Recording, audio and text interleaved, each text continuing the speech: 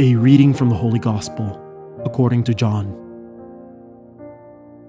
Jesus said to his disciples, "Amen, amen, I say to you, whatever you ask the Father in my name, he will give you.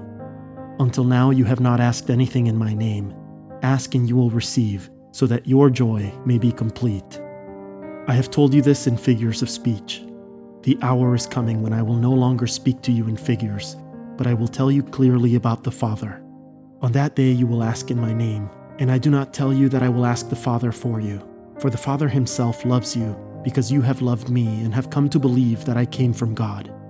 I came from the Father and have come into the world. Now I am leaving the world and going back to the Father."